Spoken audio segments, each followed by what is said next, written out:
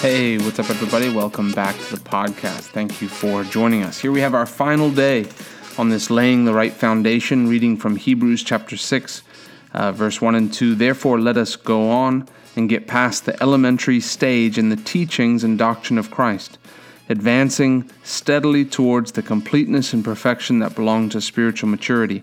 Let us not again be laying the foundation of repentance and abandonment of dead works, dead formalism, and of the faith by which you turn to God, with teaching about purifying, the laying on of hands, the resurrection from the dead, and eternal judgment and punishment. These are all matters of which you should have been fully aware long ago. So we're going to get in today on maybe the most exciting part of it, but is eternal judgment. You know, when you say that word judgment, it has a negative connotation behind it. You think I'm getting punished for a sin. And I used to think growing up that when it came down to the end of my life, that when I died, I would go to heaven and there would be a big screen and it would play the whole of my life in front of the screen, right? And I and the rest of heaven, like everyone has time to just watch and see every sin that I made, everything that I did, that there would be this how many ever years of me just bowing my head in shame over what I did. But the Bible actually says that one of the first judgments that's mentioned is how Christ judged our sin on the cross. And so our sin nature is taken out of the way. So when we get to heaven, God's not going to judge us. When we get to heaven, when we come into judgment, it's not a time of if we made it to heaven or not. Not everyone who dies goes directly to heaven to have judgment. That's not the way it works. If someone dies in their sin, they go directly to hell. It's like Monopoly. Do not pass go. Do not collect $200. You go directly to hell. When someone dies, the Bible says the earth rises up to meet them. The earth is moved to meet you at your coming. And so people don't go and stand before God when their time is done. The Bible does say it is appointed unto man once to die, and after that is the judgment. It doesn't say it's right after that. It's sometime after that. And so we're going to talk about two distinct judgments. There are more than these, but we're going to talk about the two that really apply to us. So the first one is what's called the Bema seat, the judgment of believers. And really I guess judgment is the right word, but let me read this. This is an excerpt. If you're looking for more material to read on, I have a book here called Dispensational Truth by Clarence Larkin. He's passed away, but it's called Dispensational Truth, or God's Plan and Purpose in the Ages by Clarence Larkin. And it breaks down a lot of these things, the rapture, some of the timelines that you can listen to. I know Pastor Rodney's talked quite a bit on the crowns and the different things that are available. But this first judgment is for believers only, and it's judgment of our works. So it's not a matter of are you guilty or not. If you're making it to this judgment, you've already been raptured. This judgment or you're already in heaven. This judgment will take place right after the rapture. The Bible says we'll be caught up to meet him in the air. This judgment will take place, and Christ meets us in the air, and this judgment will take place there in the air at the judgment seat of Christ. So it's to do with our works, and it's after the church is raptured. So even people who are in heaven now, who've been in heaven, the Apostle Paul still hasn't gone through this time of reward. The purpose of this first judgment is to see if your works give you a reward or if you suffer loss. And so we're going to start here. This judgment is based on our works to see if we have something to show for our life or not. The Bible says in 2 Corinthians 5:10, we must all appear before the judgment seat of Christ, that everyone may receive the things done in the body according to that he has done, whether it be good or bad. Everyone who's lived on the earth as a Christian that makes it to heaven will be judged to see if their life had a good reward or not. It will not be a judgment in the sense of a trial to see whether the judged are innocent or guilty, for it is a judgment of the saved only. It'll be like the judges stand at a fair or a racetrack where rewards are distributed to the successful contestants. Paul describes it in 1 Corinthians 9. It is not a judgment, but for works. This judgment is described in 1 Corinthians 3:11 through 13. Other foundation can no man lay that is laid, which is Jesus Christ. Now if any man build upon this foundation, gold, silver, precious stones, valuable building stones as marble, etc., wood, hay, stubble, every man's work shall be made manifest. For the day, the judgment day, shall declare it, because it shall be revealed by fire, and the fire shall try every man's work, of what sort it is. So this isn't a matter of sin. This is a matter of what your work did for the kingdom of God. The Bible says in Matthew 6:33, seek first the kingdom of God and his righteousness. So there are people who even may have gone into the ministry, people have done things, but they did it with the wrong motive. So your motives are tried at the same time. If you were in the ministry just to be famous, if you were, in the ministry for money, for filthy lucre, as the Bible calls it, your motivation will be judged. So there'll be people who did work of the ministry but have nothing to show for their life because it was done out of the wrong motivation. Because it shall be revealed by fire, and the fire shall try every man's work of what sort it is. If the man's work abide, which he has built thereupon, he shall receive a reward. If any man's work shall be burned, he shall suffer loss, but he himself shall be saved, yet so as by fire. The result of this judgment is reward or loss. All our bad and dead works represent the wood, hay, and stubble will be consumed by the fire, and only our good works will remain. There is much which passes for Christian service, which is merely human and secular, and does not count in our eternal reward. For those who deserve a reward, there is a crowning day. I want to read this to you. It says, after the Grecian games were all over, the runners, wrestlers, and successful contestants assembled before the bema, or the judges' stand, which was an elevated seat on which the umpire sat, and the winners received a corruptible crown or laurel leaves. Some had no reward. They had lost the victor's crown. But while there was no reward, there was no punishment. They were not cast out.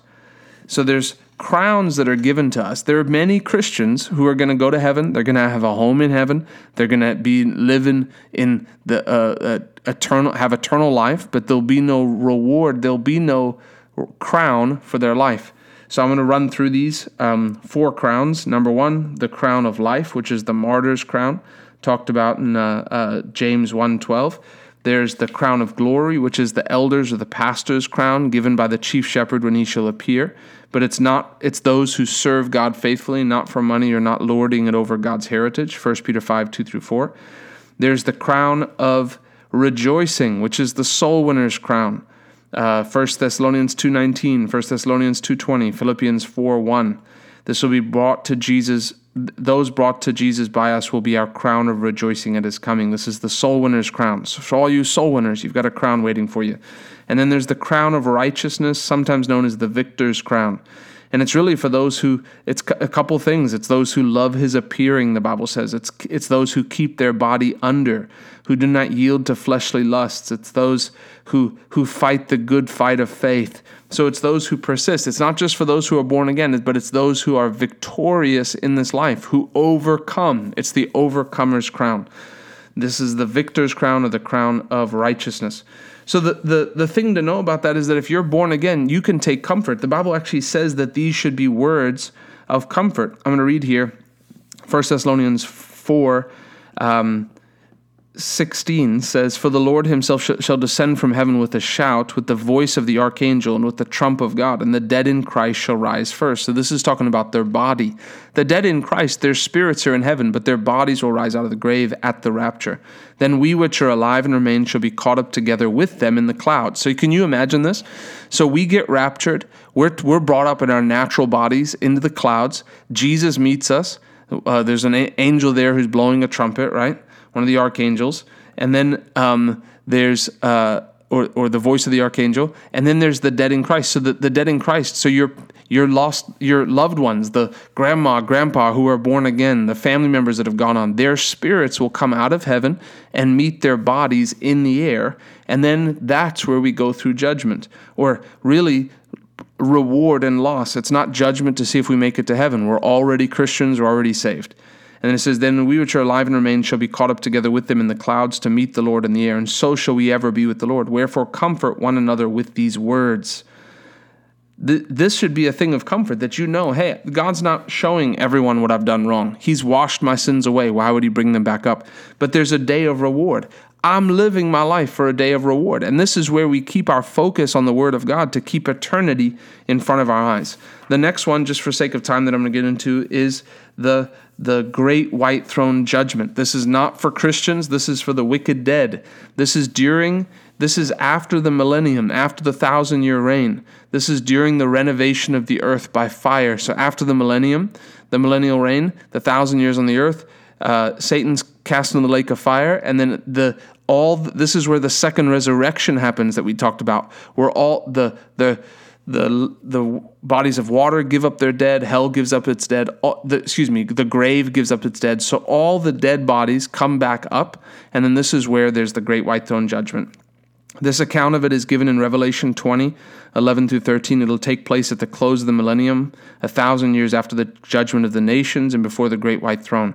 We didn't talk about the judgment of the nations because it's a judgment that Jesus, at the beginning of his millennial reign, will have on different nations as a whole.